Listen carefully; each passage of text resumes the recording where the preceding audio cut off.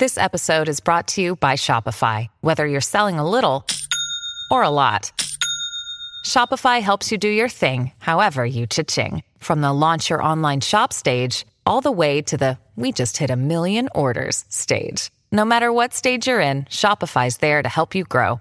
Sign up for a $1 per month trial period at shopify.com/special offer, all lowercase. That's shopify.com/special offer. Without further ado, that's what the game's all about. All of a sudden you feel like you can't miss. I'm gonna just leave it up there. You couldn't make that if you tried that again. Absolutely not. Spread the floor, let's go. Welcome to Buckets. My name's Matt Moore. I'm the senior NBA writer for the Action Network, joined by my colleague, professional bettor, Raheem Palmer. You can follow all of his picks in the award-winning Action Network app, as well as you can get information on where the bets are coming from, where the money's coming in, all sorts of analysis, including we got lots of details up on the NBA MVP straw poll released by ESPN today. It mirrors what I found in a miniature straw poll we had up on NBA Bet on Friday. The market is off.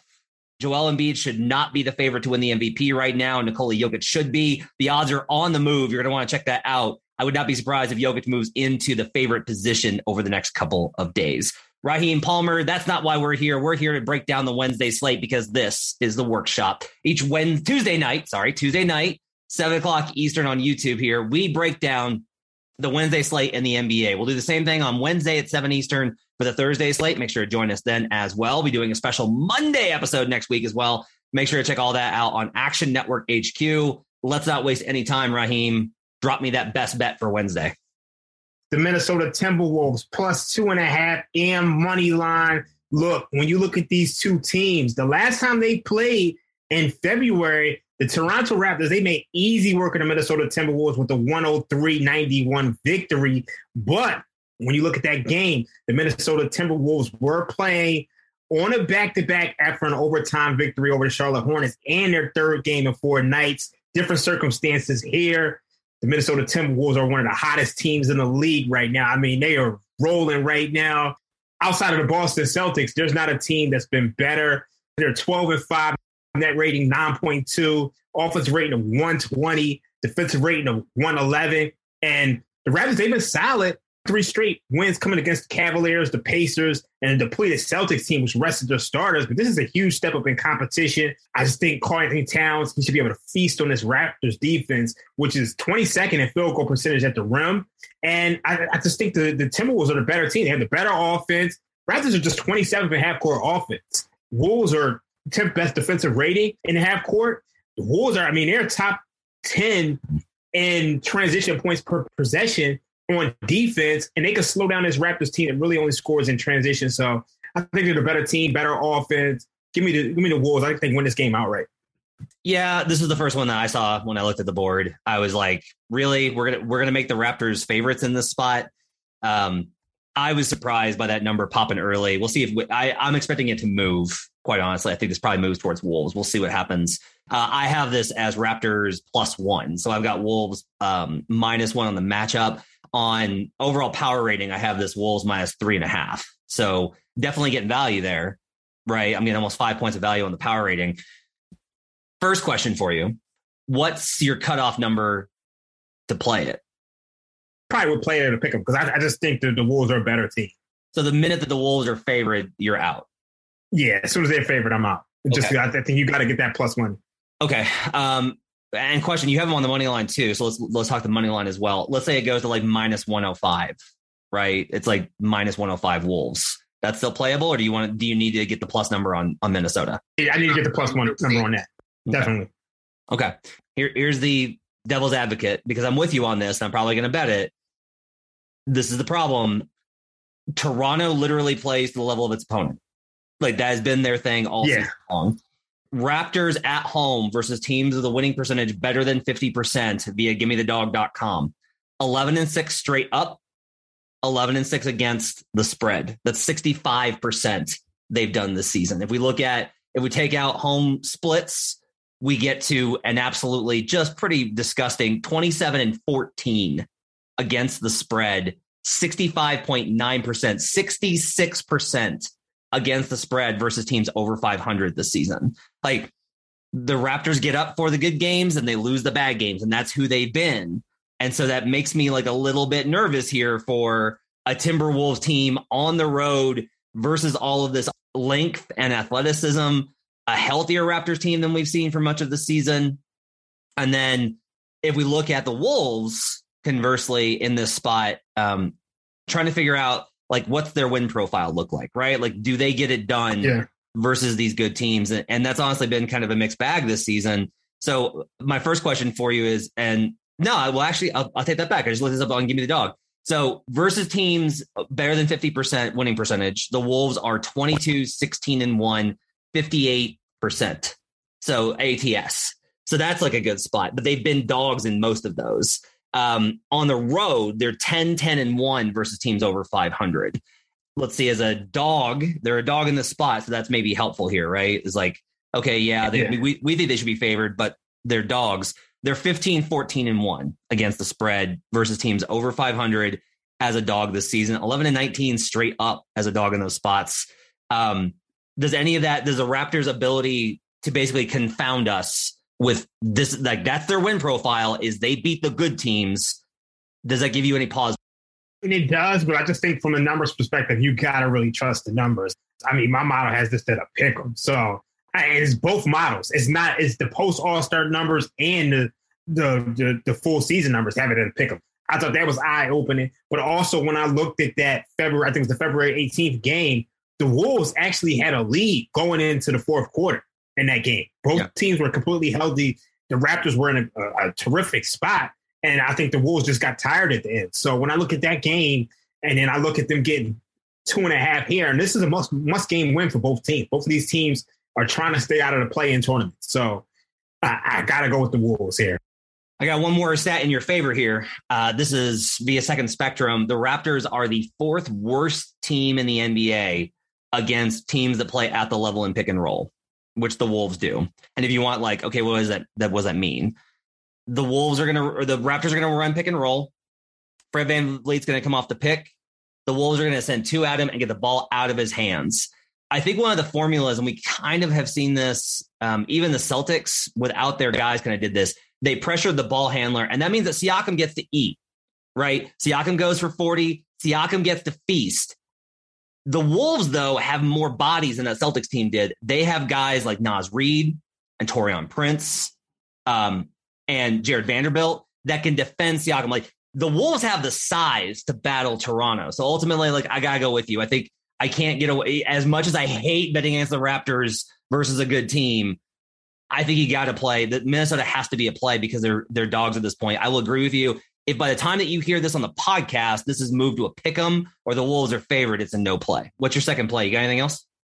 Second play, got to grab the 5.5 points on the Phoenix Suns. When you look at this Golden State Warriors team, they are really, really, really, really a mess without Steph Curry in the lineup. I mean, this is a team that they just can't score. And look, I mean, I know they're switching defense. They can kind of give the Suns some problems, but I mean, the Suns are just a well-oiled machine right now. And you have a Warriors team that's they're just 3-8 without Curry, and they're scoring 111 points per 100 possessions. And I mean, a big thing, obviously the Warriors are going to turn the ball over, and they still turn the ball over heavy without Curry. The 29th in turnover rate. I mean, we saw the other night against the Grizzlies. Grizzlies kind of ran them off the floor. And I think the Suns can do the same thing to this Warriors team. I think 5.5, that number is kind of short. So I definitely would lay it with the Suns like right away because that number is going to move. And then you kind of make a decision about it later. But I like the Suns. I move them into a parlay. That's like been my thing is I can't like, again, this is another number that don't be surprised if you wake up this morning and it's like 7.5 or 7, right? It's already, it opened 5.5. It's already 6 at spots. I'm betting the Suns in a parlay. Like the Suns current, you can get for minus 290. Throw that in a parlay, and you're still in a really good spot. So for me, I think there's money to be found on just using the Suns as a parlay pick here. I don't mind them on the spread either. I think they're good at 6. My numbers put this about at Warriors +1. You know, I think can I get to 6 with Steph. No, it's hard for me to get the 6 with Steph, but my numbers won't account for the drop off late in the season. What's your post All-Star break have this at? Yeah, I have this at 9. Yeah.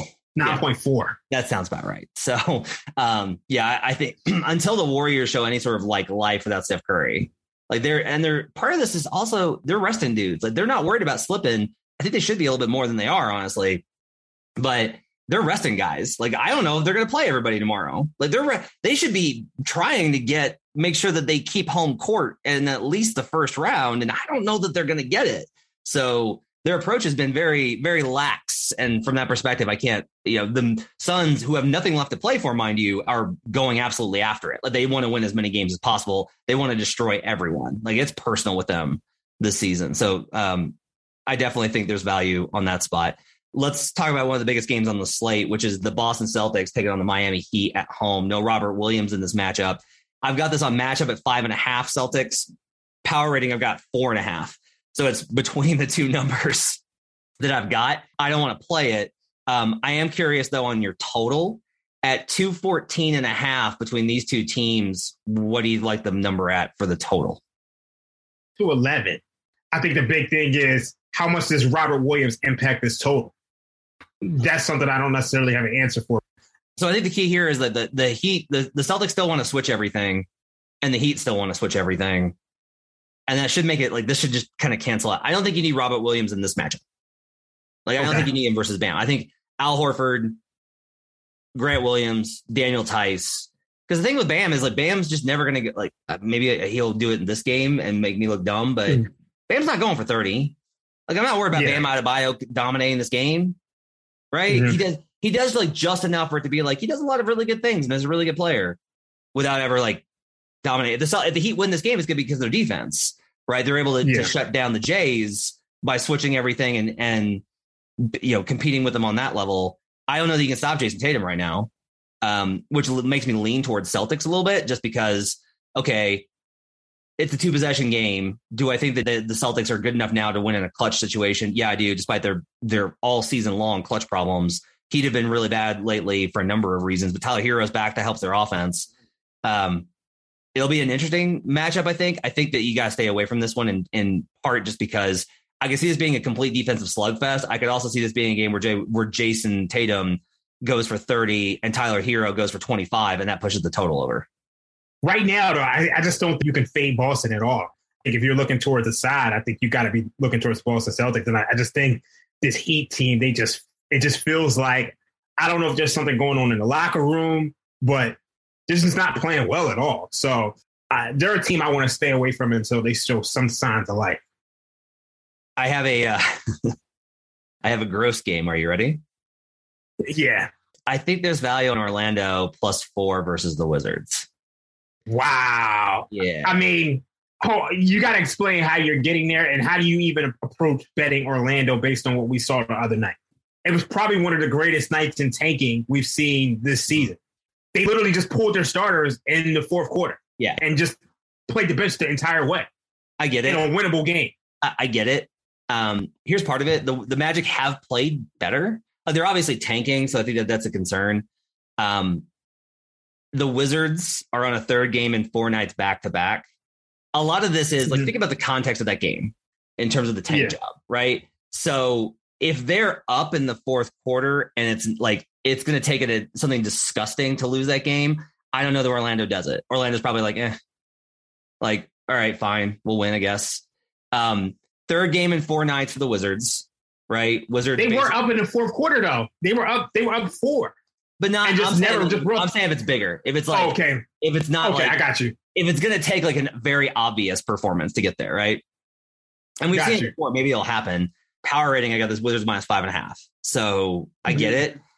I just kind of think that the Magic have played pretty good defense lately, and the Wizards are so bad. I just don't think the Wizards should be giving 4 points to anybody. And I think that teams like Orlando, even though they're tanking their faces off, I think there's actually a chance that they can lose this respectably and lose it within 4. Especially like, look, if this gets to 5, I will be on Orlando. It's a maybe for me right now, but I think it's within that range. I will say even more so, though, how about the total on this game? because I think that there actually is like value there. Total's 222. I got this at 210. I think that this is going to be the Magic can't score, but the Magic defense has been like second best since All-Star. And the Wizards really, without Beal and all their dudes and their, so this might, even if this is a tank job, and that tank job might lead us to like a low total, which truncates the spread because just fewer points are scored in total. I do like the under though on the spot at 222. I mean, when I look at my numbers, it agrees with both of those. It has the Magic at 2.3 on the spread, and then it has the total 217. Yeah. So like it definitely agrees with both of them. And at least want to get involved with a tank job. I get it. I think at least for the Magic, maybe you look at a first half or a first quarter. Yeah, that's the play. Yeah, thank you. That's good advice. I'm going to take the Magic first. That's what I'll be on. Because what you want to be doing in late March is definitely betting on the Orlando Magic. That's what you want to be doing with your life. Final one to touch on here. How about the Dallas Mavericks taking on the Cleveland Cavaliers in what's a pretty big game for both teams? Dallas, 3rd and 4 nights. Cleveland's coming off of a rest spot. The Mavs have the Lakers and then fly to Cleveland. It's Cavs +4 right now. I don't know what the status is of Evan Mobley. So I think that's maybe like the determining factor here is like, is Mobley going to play? Because if not, probably have to stay away from this one, huh? Yeah, definitely think you have to kind of stay away from that one. I just don't know if they can score enough, especially against this Mavericks defense. I mean, even on a back-to-back, we're looking at a Lakers team that's not playing LeBron or Anthony Davis. So this could be an early night for the Mavericks, even though they still have to travel. We could see, some of the top guys play 20, 25, 29, 30 minutes. So I don't think the Mavericks are really going to have to push it tonight. Is there value on Dallas then? -4? Yeah. If we don't think the back-to-back is going to be problematic, what's the post All-Star that you have for this? Because that's going to really matter. I actually have it 4.1. But the Mavs are on the 3rd and 4. It's a bad spot. It is a bad spot, but the Mavericks are 6 and 5 on 0 days rest. There's just no edge. Just can't find anything on that. Just nothing there. I want to look at one more metric because for me, I like looking at these stats on cleantheglass.com because I want to see how teams perform versus very specifically the profile of the opponent that they're facing, not the quality, but like what type of team are they? Dallas this season